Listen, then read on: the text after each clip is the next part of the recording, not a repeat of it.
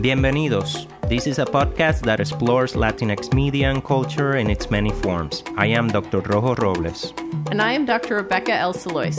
And we are Latinx and Latin American Studies professors at Baruch College in New York City. In this podcast, we will analyze Latinx film, television, literature, art, and cultures. We will consider how these works are perceived, analyze them, and investigate the real-world reflections and implication of that work on Latinx cultures in the U.S. and beyond. Welcome to Latinx Visions.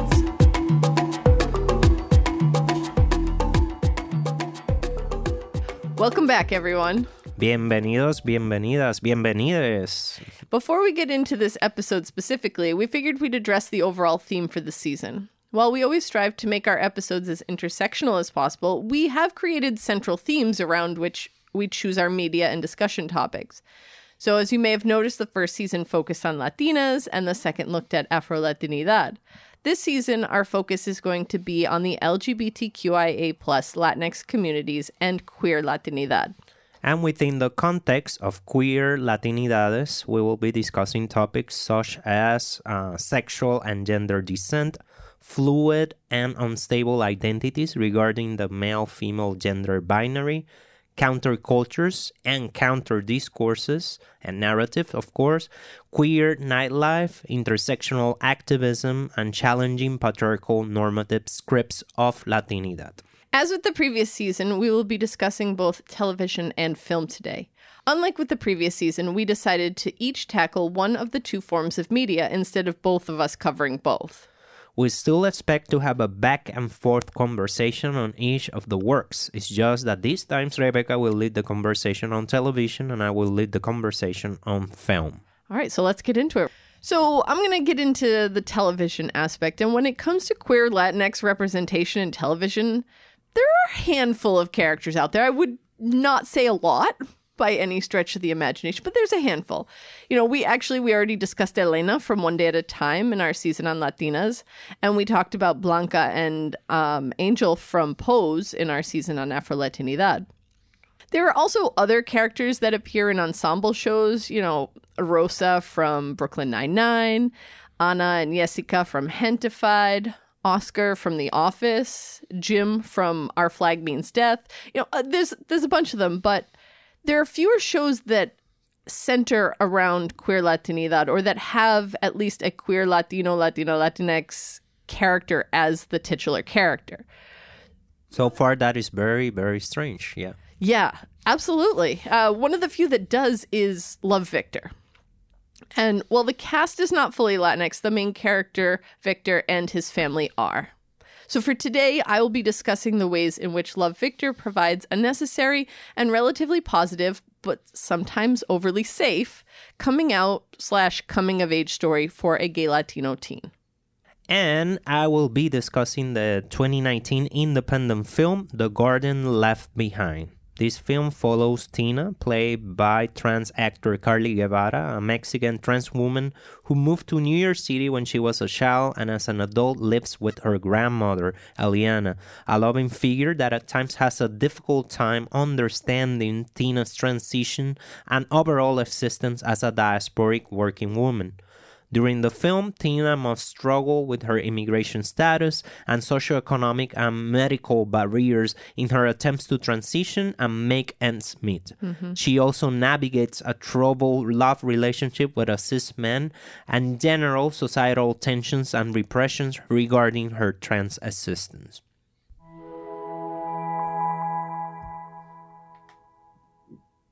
So Love, Victor. Love, Victor, it's a teen drama comedy television series. It's very, you know, you've seen some clips from it anyway. I know it's very teen-centric. It's a series that was originally made for streaming. I think initially they made it for Disney+, but then it aired on Hulu, and now it is also on Disney+. I don't know. Disney owns everything, so.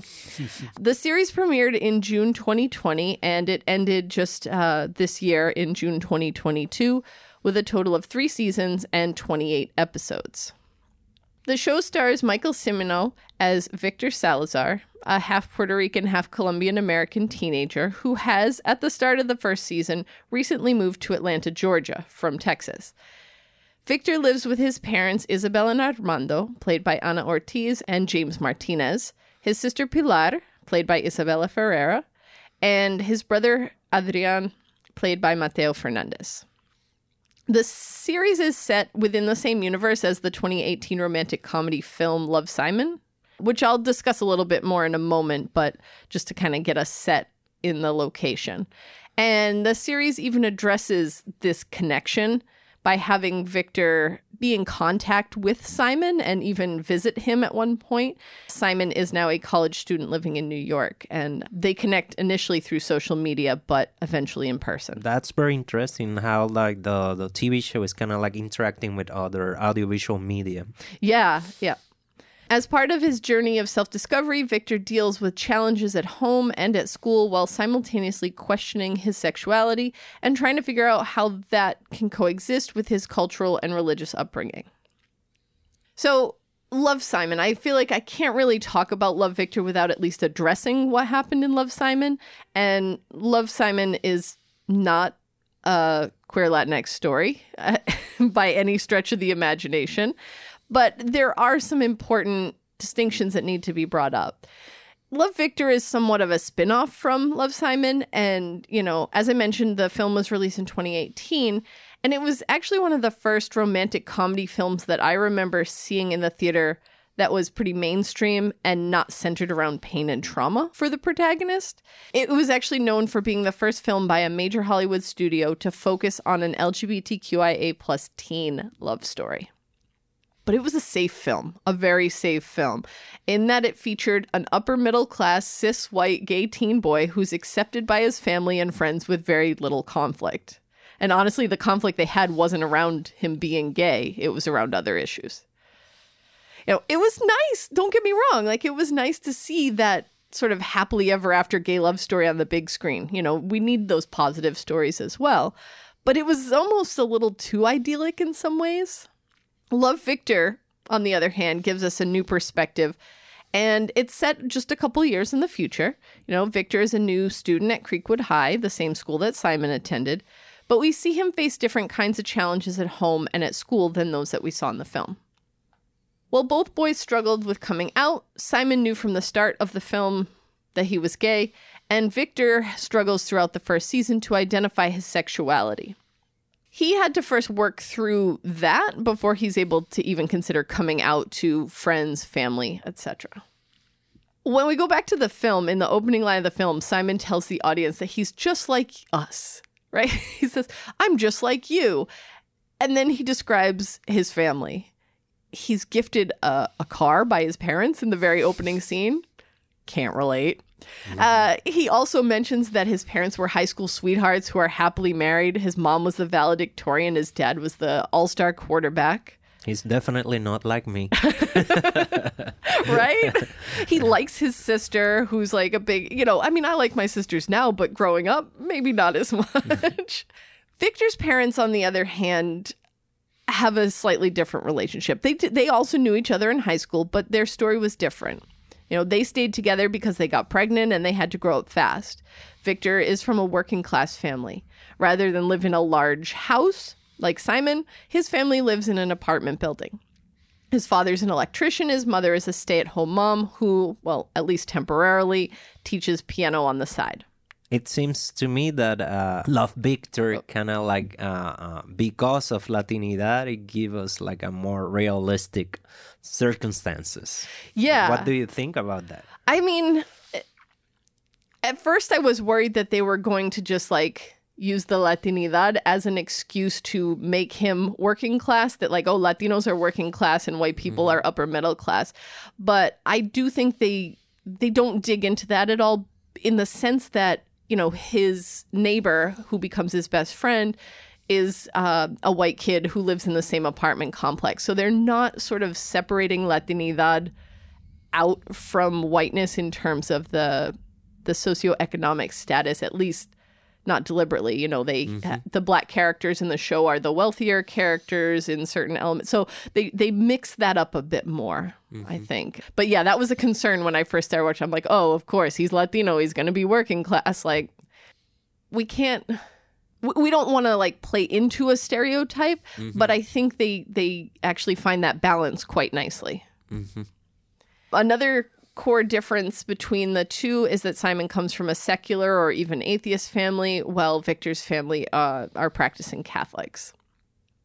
Simon's afraid to tell his parents in the film, but both of them accept him pretty early on. His mom, like, instantly, just, yep, okay, cool. And his dad, walked away initially, but like the next day, he's like, hey, I'm sorry I walked away. Everything's cool. We're good. Victor's story, on the other hand, is a little more complex. And I'm going to talk about two aspects of that in particular. And one is machismo and the other is religion. We end season 1 with Victor coming out to his parents and we don't see the reaction.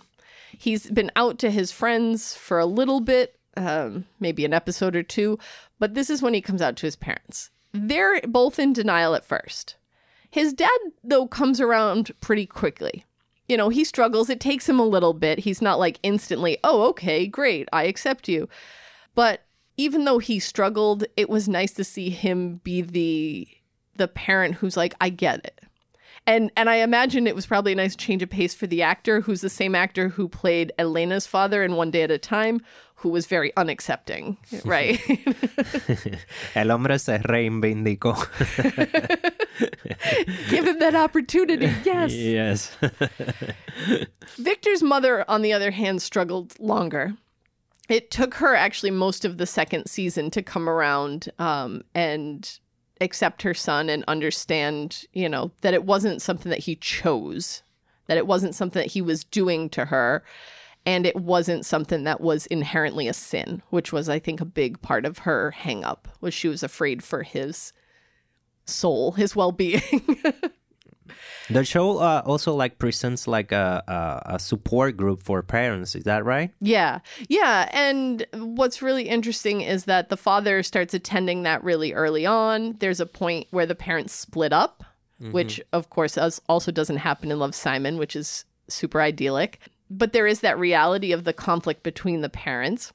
And the father embraces that early on. And even when the mother shows up to the meeting for her first time, she really struggles. She thinks everyone is judging her for not coming around to accepting her son soon enough in her mind. Throughout the first season, I mentioned Victor sort of exploring his sexuality, and one of the things that's kind of holding him back is that he worries about telling his father he's gay because, Armando makes some homophobic jokes, with the grandfather at one point. He criticizes Victor's younger brother, Adrian, for playing with what he deems girl toys, like, oh, you let him play with these girl toys kind of thing. That's a conversation between the father and the grandfather as well. According to an article by Erica Giabad entitled Love Victor's Armando Salazar, Queer TV's Father of the Year, written for the Latinx Project, Armando's reaction was a refreshing change of pace, and I completely agree. Abad states, within the context of the significant role of parental support in coming out and the responses of other Latinx straight characters to their queer children on other television shows, Armando Salazar's flawed, fearful, yet supportive response and emotional struggle disrupts machismo and the racialized homophobia often depicted across a racially diverse ensemble cast featuring queer Latinos. I don't know, this shows to me anyway that his reaction is far from the idealized reaction that we get from Simon's mother in the film, and even more complex than what we see from Simon's father. His journey is one that breaks from the story that we've seen multiple times in the past, right? The Latino father is not accepting of their child's sexuality. As you mentioned, the same actor play that type of character in One Day at a Time. Exactly, yeah. Redemption, absolutely. And I think this is really a great opportunity to have something shown like this in a television program. It's a great opportunity for queer Latinx youth to see that they might also find support in their family, right? Where there's that fear. And even more importantly, I think it gives Latinx parents a healthy example of how they might react to learning that one of their children is queer, right? It's going to be a shock, most likely. And you will probably react imperfectly. I mean, this is any parent, I think. You might react imperfectly, but it shows that... At least for families that are very patriarchal. Yes, and giving that opportunity to change the narrative. So I really like Armando's story. You know, again, he's imperfect, but he does go on this journey and is supportive of his son. And perhaps it's more nuanced than in the film that inspired the show, right? Yeah, I mean, just by default alone, having multiple seasons to develop the character really helps that. Yeah, the benefit of television. Exactly. And I think we get a similar thing with Victor's mother through the lens of religion. You know, like having a story where both parents accept their queer child immediately might seem like a great idea. Like, oh, yay, happy, everybody's sunshine and rainbows. But it's perhaps a little less realistic for some teens. And so having this alternative story from what we see in Love, Simon is really important. So this is where Isabel, Victor's mother's reaction comes in. While Armando's reaction may break from the machista stereotype that audiences might anticipate, Isabel's plays into that sort of religious stereotype and the religious beliefs that may cause some family members to struggle with their queer teen coming out. Again, I think this is an interesting thing. I'm going to bring it back to One Day at a Time real quick, because we get Lydia, the grandmother figure in that show, accepting Elena within like a minute of narrative, right? She goes through this whole process of like, oh, it's wrong, but oh, wait, who am I to question God, right? So we see that religion can sometimes be a barrier to acceptance in Love, Victor, whereas in One Day at a Time, it was kind of like, okay, it's cool. Like, I just followed this thought process. Again, neither one is right or wrong. It's just important to show different perspectives on that. I think Isabel's journey to acceptance is relatively believable. She takes her faith seriously, but she doesn't become a full-on villain through her religion, which is also important. It may seem like she's teetering kind of close to the edge with villainy at one point, but I would definitely argue she doesn't ever really cross that line. And she does what a lot of people of faith would do, right? She seeks advice and counsel from her priest. And while this is only one example of a response that might be heard by a Catholic priest, it is an important one because it reaffirms Isabel's concerns for her son. Father Lawrence says, "You're right to express your disapproval if you want Victor to know God's love." So like initially that whole comment is like, yes, it is right to disapprove. Yeah, he's coherent with Catholicism. Yeah. Oh, absolutely. And Isabel accepts this at first because this is the faith that she grew up in, right? But later on, she learns that the priest has told her younger son, Adrian, that Victor is a sinner for being gay. And she starts to recognize that, you know, these beliefs are ugly beliefs. They're harmful. According to a 2007 survey, it's a little bit old, but by the Pew Hispanic Center and Pew Forum on Religion and Public Life, more than 2/3 of Latinos, 68%, identify themselves as Roman Catholics. The Catholic Church's position on homosexuality is based on a distinction between being lesbian or gay and acting on it.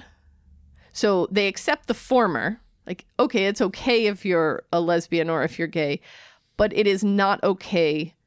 It is wrong. It is sinful to act on that. Yeah, so you need to be in the closet. Yes.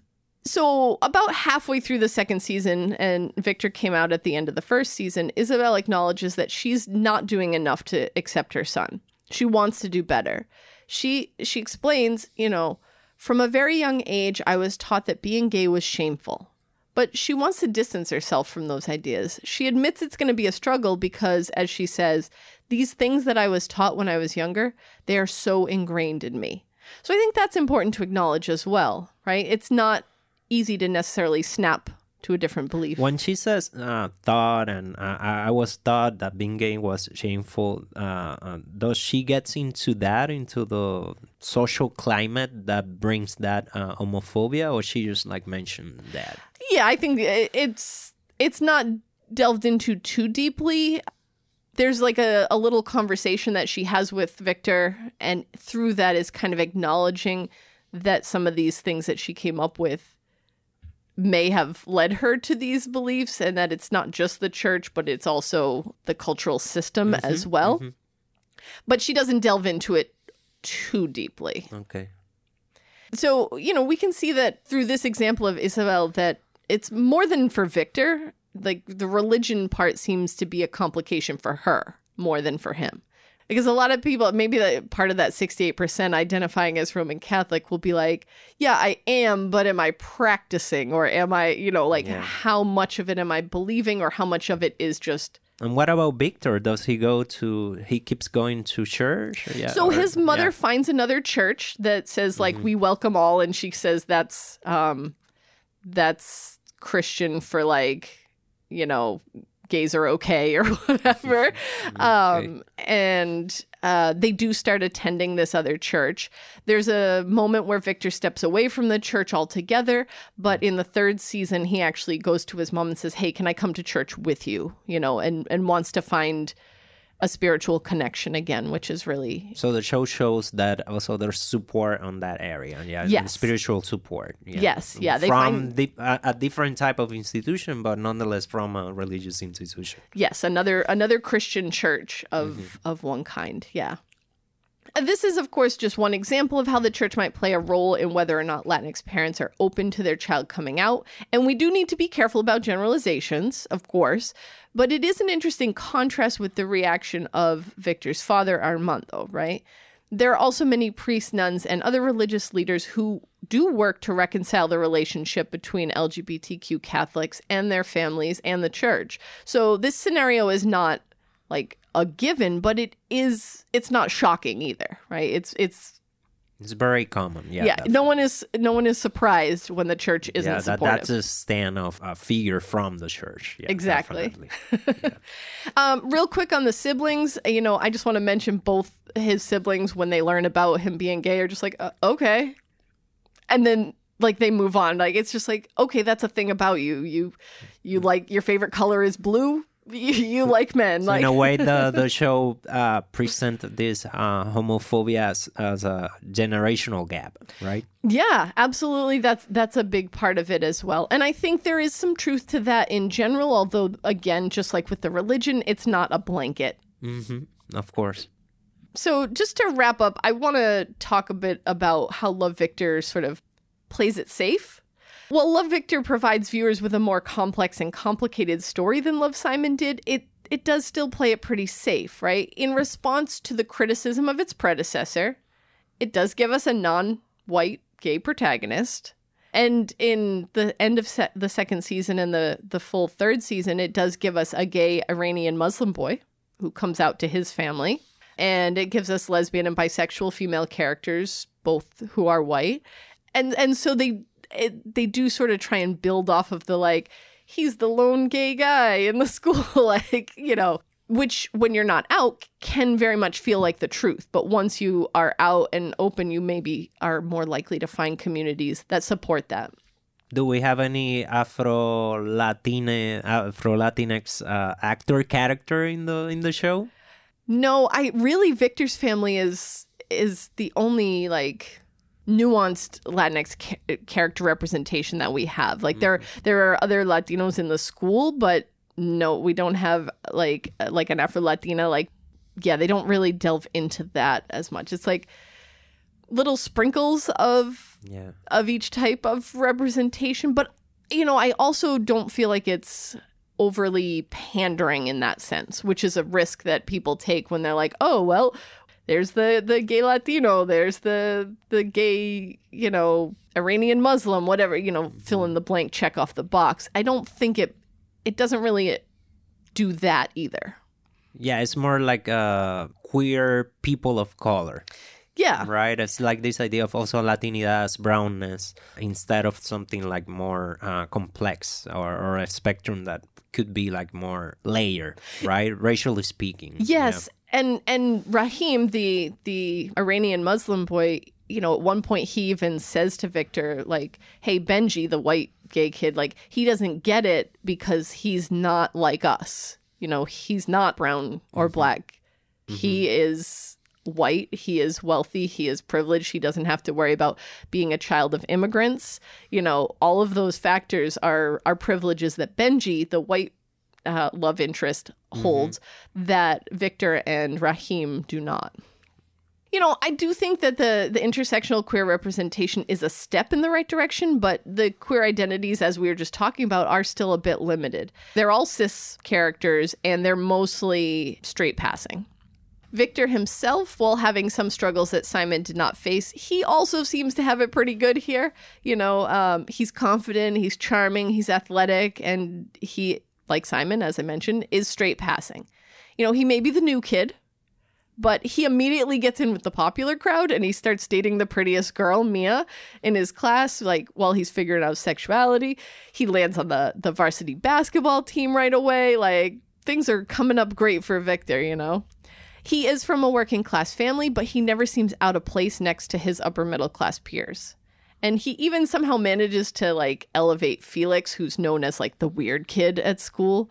He kind of elevates him in popularity status throughout the series, which, you know, some kids just need to be given a chance. But there is an element of this show playing it safe, but sometimes I think you just want a happy story, and not everything has to be like deep and profound and connected to traumas. Love Victor, while it's not perfect, it does tackle some of the important intersections that were missing in Love, Simon, while still maintaining a light air of a story that would eventually, after 3 seasons, give us a sort of happily ever after.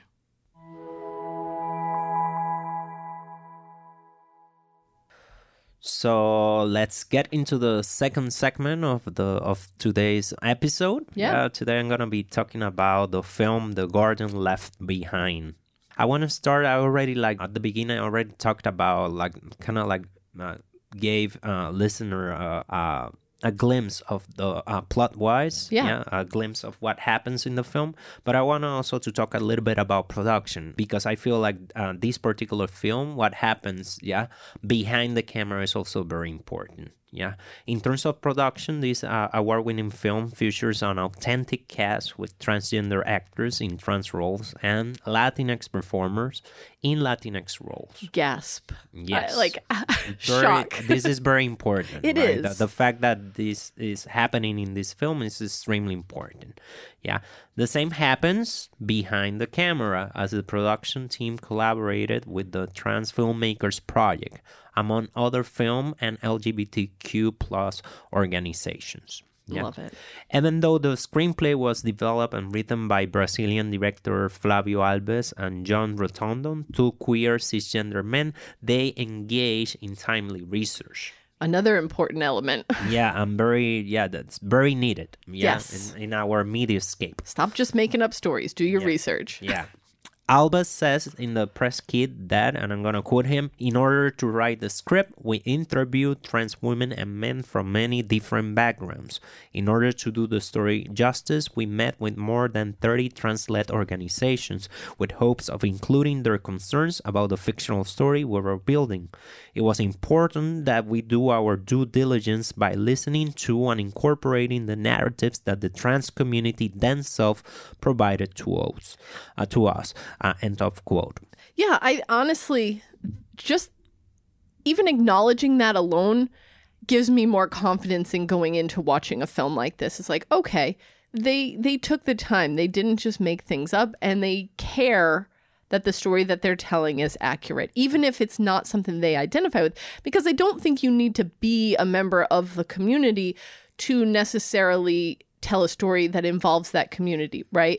But you do have to do your research. There's definitely some responsibilities, and Absolutely. they're acknowledging that, and that is a very important a step, right? As you were saying, in the right direction. I want to also like to bring another voice into the mix. I want to bring film critic Monica Castillo's argument into today's episode. She wrote in the Roger Ebert website that clearly Alves and Rotondo mean well and want to amplify the struggles facing the transgender community. Yet, Castillo says also that the film is an interesting case study on the shortcomings of allies. End of quote. Especially regarding its overwhelming attention plot-wise to transphobic abusers, violence, and tragedy. And I wonder if we could say the same thing regarding the hierarchies of production. In the end, I also asked myself to what extent this film would have been different if directed by a trans woman. It's a great question. As I mentioned, I don't think you have to be a part of that community, but there are certain things that you just will never connect with, right? As for myself, as a non-Latina, there are things that I can never know because I don't experience them. And I can do my research and I can ask the community and I can get those voices, but I may fall short. Yeah. And I can see where she might come from that angle. And if we had a trans director, I mean, hey, let's get some trans directors. Well, you said there's great representation behind the camera, but that doesn't. That's what I talked about, like the hierarchies of production. Yes. Yeah, it's good to have technicians, behind the camera who are trans, who are queer, right? But also we need trans director, right? Yeah. Trans men and trans women directors, right? Trans men and trans women producers, right? Absolutely. So it's more like questions that it's not only for this film, but it's for the whole industry, right? Absolutely. But having said that, I agree also with Castillo that the movie does a good job presenting Tina as a nuanced intersectional character. Her life on the screen allowed us to think about different interconnected Latinx and queer facets. It gives audiences significant entry points into the reduced possibilities of social, economic, gender, and sexual stability as a marginalized, minoritized person. And that applies to the film industry as well. Mm-hmm. Yeah. The film is centered on a person who is dealing with the toll of being a caretaker and her journey to carve and occupy spaces for herself and her group. Tina must care for her aging and linguistically ostracized grandmother who only speaks Spanish and longs to return to Mexico. She must care for a problematic boyfriend that experiences shame and wants a closet relationship, and even for a community that deals with violence on a daily basis. All of this as an undocumented worker, as a Mexican person in hostile city institution, and as a racialized trans woman in New York City streets. There's so many intersections here just within this one character, let alone the characters that she interacts with. But what I really appreciated from this film is that she's shown in that domestic setting. She's shown in a social setting with friends. She's shown in, and so it's not that she can only be one thing. And that's the best way to develop a character like Tina. So that takes me to another aspect that I wanted to highlight, is how the film presents the right to pleasure, joy, and love for trans people. Mm-hmm. Black feminist critic Bell Hooks thinks of marginality as a space that offers much more than deprivation. Instead, she explains it is a, and I quote, I'm going to quote her, central location for the production of a counter-hegemonic discourse that is not just found in words, but in habits of being and the way one lives. End of quote. Yeah, so it's for her, it's also about not only about what you say or the way you say it, but also how you live your life. Right, and that is something that the film puts a lot of attention on. Yeah, right? Absolutely, it does. By presenting a very quotidian character. Yeah, it's just Tina in her daily life. This is what's happening. Yeah. Something that I appreciate from the film is how it dedicates time on screen to show Tina's self-care habits. There are many scenes in which we see her taking a break from her taxi driver duties. She usually stops her car at a spot where she can just gaze at the river. These are contemplative moments that signal a rich interior life. There's no big actions or even dialogue. She's just being herself, standing or sitting, eating, breathing. And something that I noticed when we were watching, my husband and I were watching the film, he pointed out to me, is that there's not a lot of music even in that first half of the film. And these are a lot of the moments where we do see her stopping and sitting and thinking. And so it gives us a moment to reflect along with her, which I really appreciated. Yeah, that's a great observation. Also, how the sound or the lack of sound design can help enhance those moments. Mm-hmm. Right.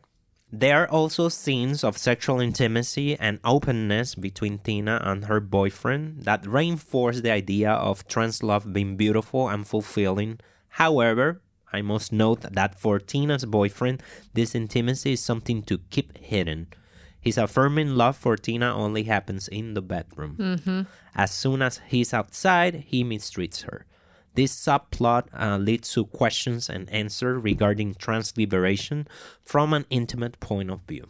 It's interesting, too, because in the film, we do see them out to dinner in public. And, Tina, of course, calls it out. She's like, hey, it's nice to actually be out in public with you and so on. And even when they walk down the street and she's being harassed and by the young men on the street, he seems to ignore it. He doesn't say anything to challenge them, but he doesn't necessarily cower away. So at first I was like, oh, maybe he's actually really supportive. But as it evolves, we understand that support is very conditional.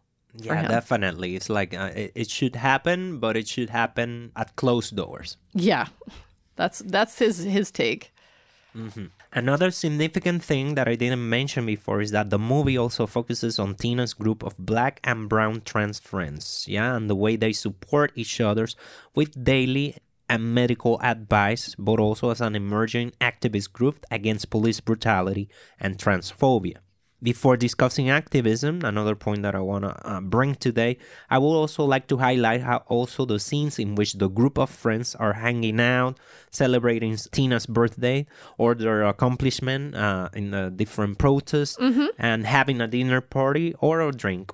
Yeah, these sequences where no big statements are pronounced or drama is displayed are very joyous and once again give the viewer a glimpse of the everyday, every night of these characters.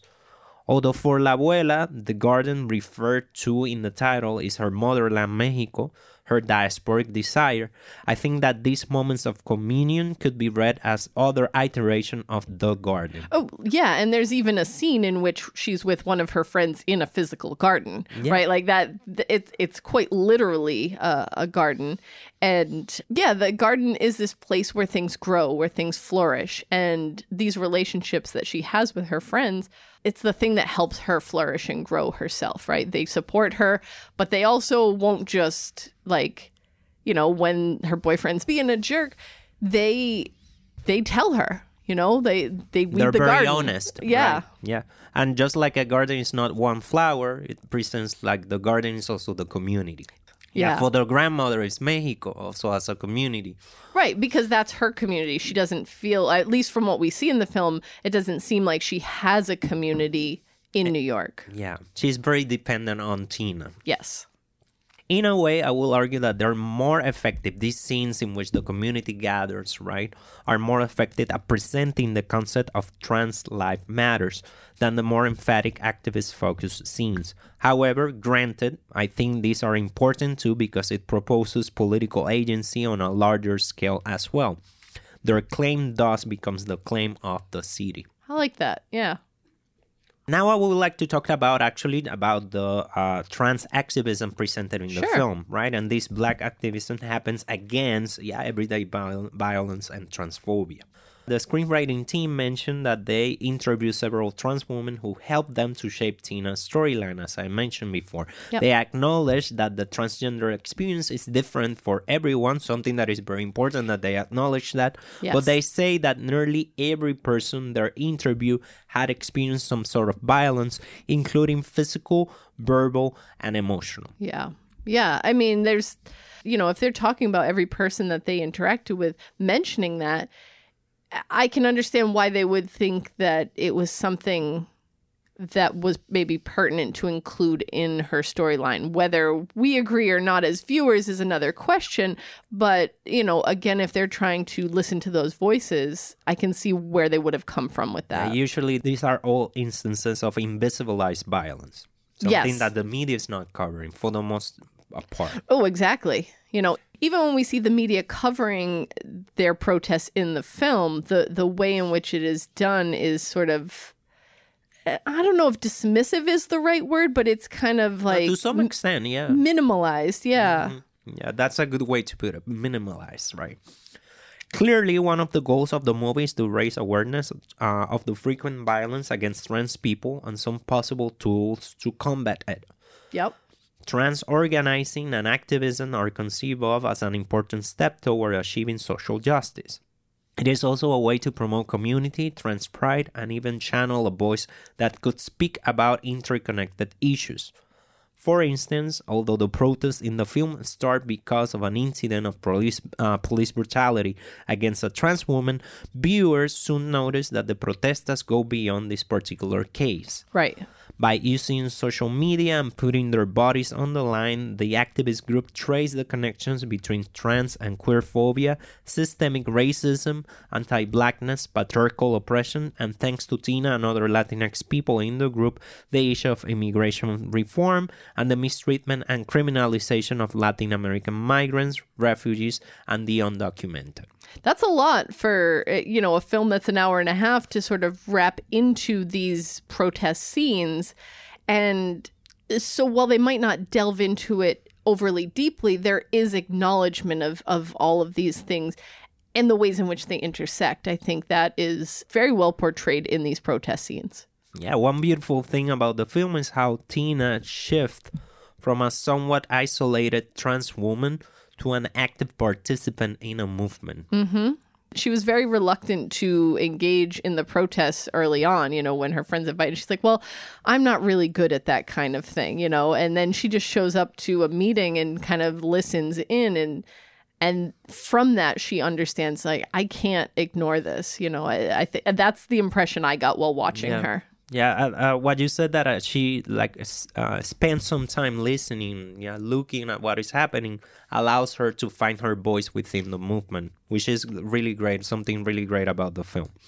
I would have loved that the ending of the film put an emphasis on this transformation over transphobic destruction, something that we see time and time again. And that we can engage in conversation. Yeah, and actually I'm kind of curious your thoughts on that ending because, you watch that scene, it's a very violent ending scene. The very end is the abuela and the ticket and all of that, but really the trans violence. The last sequences of the film are very violent. Very violent. And I'm kind of curious, your thoughts on that ending in that, you say you would have preferred putting emphasis on transformation, but that's not what we got, right? And why do you think they went that direction? What was your take on that type of ending? Yeah, I feel that also looking at the interview that I quoted from, I feel that the filmmakers and what the critic Monica was also saying that the filmmakers really wanted to express how the trans community is being affected by daily violence and how this daily violence is not something minor, it's something that it's really destructive. And their goal clearly, if you analyze the film, their goal clearly is to depict this violence as a way to denounce it.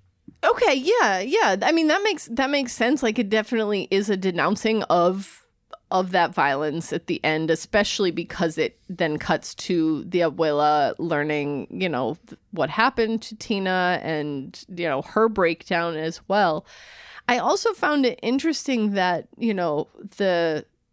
the man who commits the hate crime, who is so violent towards Tina, we don't see any justice for the fact that he committed these crimes. And I think that's important in a way that's very realistic. Right. Yeah.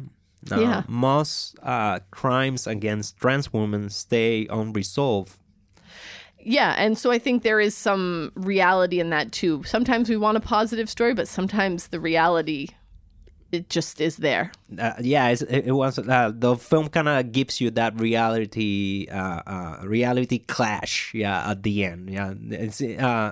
These are all it's very hopeful to a certain extent, but then it gives you the reality clash of violence against trans people, right? And how that kind of destroys, the hopes and the possibilities of a fruitful life for many trans people. But at the very least, it's a film that gets a conversation started. I know when my husband and I watched it, we had a full conversation about the story and the types of portrayals that are being put on the screen and how that has changed throughout time and film. Yeah. Another thing that it shows, but because the film is based in New York City, right? It's like many times we think of New York City as this very like liberal city where queer people feel accepted, and to some extent that's true, yeah. But also by presenting this violence in New York City, you also see that there's patriarchal violence, transphobia, it's everywhere. Right. I think that's a great point to bring up because there is an episode in Love, Victor, as a way to tie these two works together. There is an episode in the first season of Love, Victor in which he travels to New York and finds Simon and, well, Simon's boyfriend mostly, but I think Simon makes an appearance as well. And he does find that open, accepting, queer New York, right? Like he goes and meets Bram. Bram is the Simon's boyfriend in the film and in the show. Goes and meets Bram and Bram's roommates, and they're non-binary and they're trans and they're queer, and it's like, wow, this is like the beautiful utopia. And I mean, they do acknowledge that that's not 100% true, but they do very little in terms of showing that. The film, on the other hand, goes full into that sense is more connected to Pose, because Pose like present the possibility of community, the possibility of vibrant performance spaces, but at the same time it presents queerphobia in many different ways, and even queerphobia and transphobia coming from the queer community. So in that sense, the film The Garden Left Behind is more in sync with what Pose proposes. I see, like Pose was the first show that came to mind when I thought of like queer representation, but we'd already discussed it in a previous episode. So I went looking for something different, but I'm still fascinated that I could find something that pulls in New York almost as its own character and shows the character in such a distinct manner than the film that you shared with us does. But really, in the end, I was kind of pleased that the work that I chose was so distinct from what you did, because I think it really emphasizes that need for telling different stories. We mentioned this in terms of the trans stories that have been told throughout time have very much focused in trauma and violence. And this, while it does it to some extent, isn't the core element to the film, right? We need to have different stories told, and Love, Victor and The Garden Left Behind are very different stories, and that's good. It seems like also like even like Love, Victor in itself was reflecting on that, on the importance of telling different stories, and also like telling queer stories beyond whiteness. Right? And it seems to me that Love, Victor is trying to do that work of telling queer stories from different point of view, not only racially, but also ethnically speaking. But it's doing so within the confines of pop culture. And of pop culture, of course, definitely is a capitalistic-driven medium. Definitely. But I think we need to have both of those, because without those sort of pop stories, there are many people who won't be exposed to whether it's the stories that came before or the stories that are coming out now, because this film and the show came out approximately at the same time, that a pop culture can serve as sort of a gateway into seeing some of these more realistic, research, historically driven narratives like the film. Different degrees of visibility, probably The Garden Left Behind was seen by the people interested in the film festival circuit, right? And those people like really interested in Latinx cinema, but probably the audience is less than the audience of a show like Love, Victor. But in today's world of streaming television and film, you watch a show like Love, Victor, it's gonna be like, oh, here are some other Latino shows, or here are some other queer shows and movies, and so maybe eventually it will get someone involved and invested enough to go searching beyond just that realm. And to be fair, Love, Victor is, as pop culture, is something that is also meant to cater to that wider audience, like you said, and wider and whiter audience as well. I think that's important to acknowledge, that it's bringing in white viewers who were like, "Oh, Love, Simon, that was great. Let me check this out. Oh, hey, I'm learning something new." And there's like a tiny push of the envelope, but not much. Whereas the film really pushes the envelope. Also, the fact that it includes, trans actors, trans activists, real trans activists as well, and trans organization within the production dynamics, it tells you that this is a film that is talking with the community, but also the members of the community are part of this film. So it's catered to them in many ways. Yeah, absolutely. And that gives you also like an idea of the audience that they were like tapping, they were searching for, right? Though it feels like the film was searching for the trans community as an audience. Yeah, not all things are made for all audiences, but all audiences need to have some sort of content, and having these different approaches to telling stories. Hey, what I'd like to see now is a trans Latinx story in television as well, with a main character, not just a side character.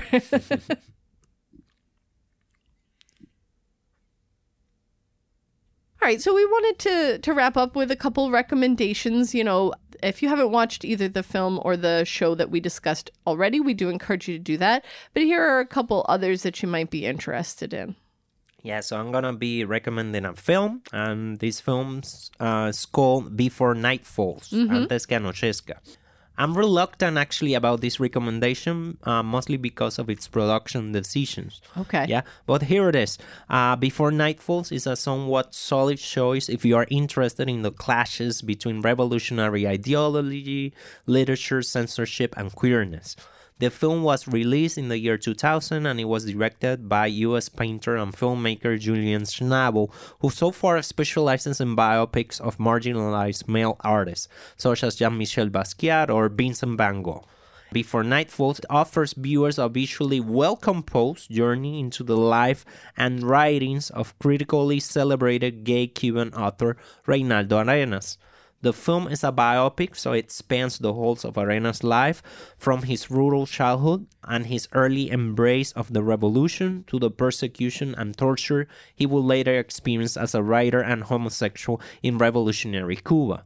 The last section of the film explores exiles, statelessness, and broken Cubanidad in the U.S., as it looks at Arenas' departure from Cuba in the Mariel Harbor exodus of 1980 to New York City until his AIDS-related death in the 90s. Yep.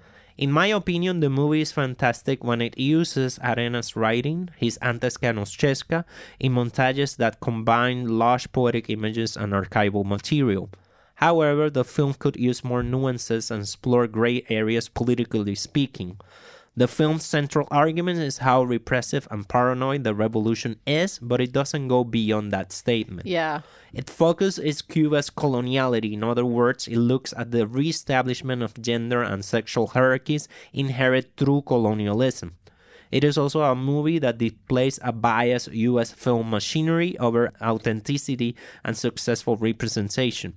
The film could have been more potent in Spanish with subtitle, something that the production briefly explored in two scenes.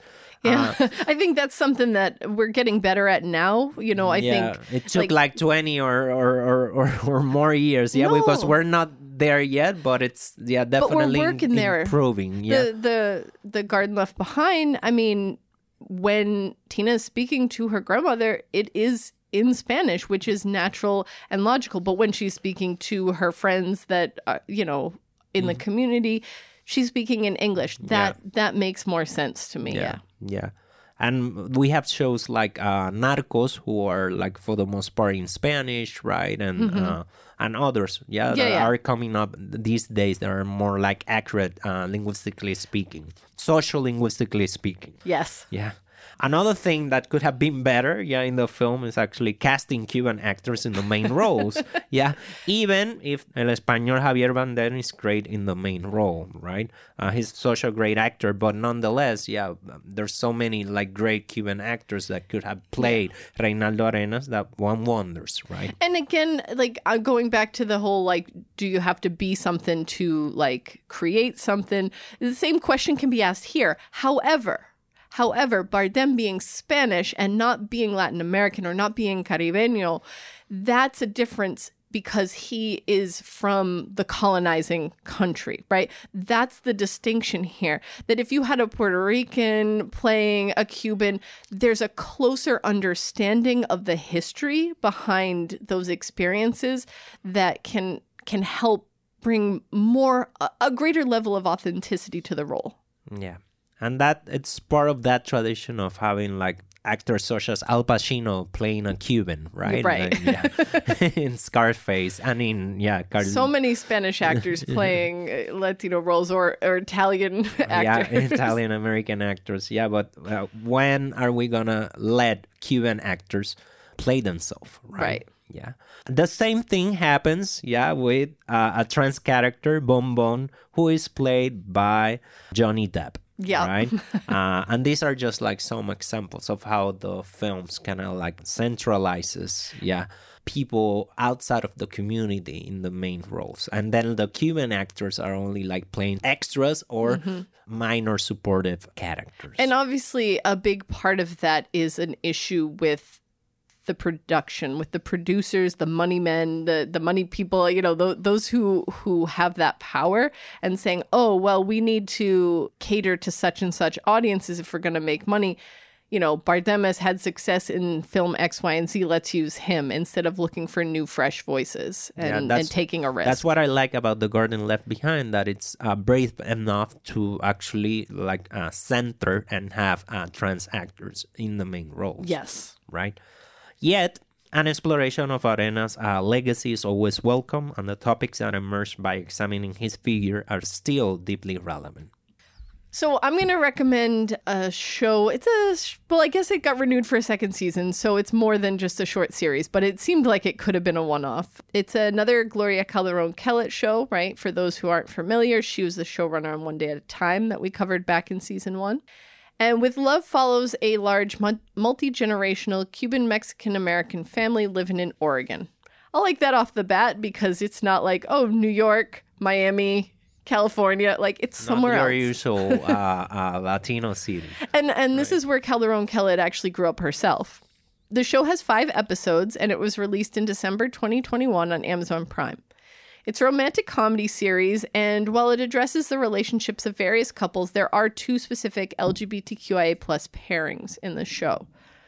The first is between Jorge Jr., a gay Latinx man, and Vincent, a bisexual Filipino man. And the second is between Sol, a gender nonconforming Afro-Latinx trans femme oncologist, and Miles, a fellow doctor and single white father of a non-binary child.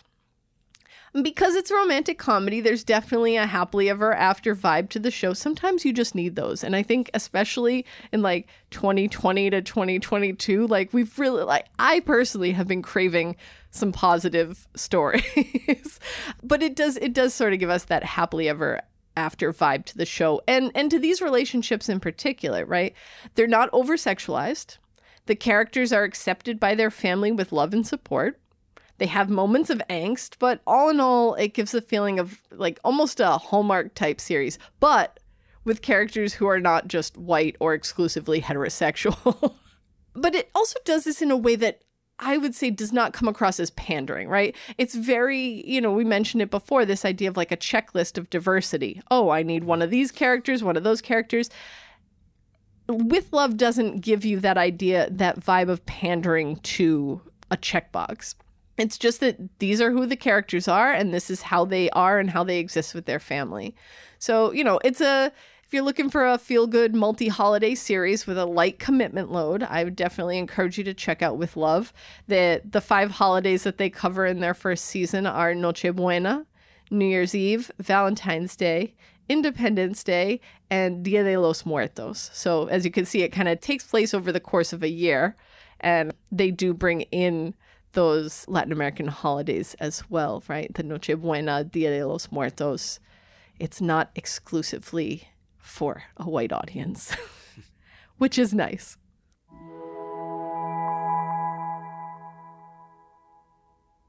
Okay, so just to wrap things up, thanks for joining us for the first episode of our third season. Let us know what you thought about our coverage of these two works. We'd love to hear from you on the subject.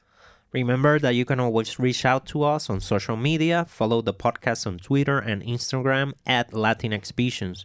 You can also contact us by email. Our email address is latinxvisions@gmail.com. Subscribe to us on Spotify, Stitcher, Apple Podcasts, Google Podcasts, or wherever you get your podcasts.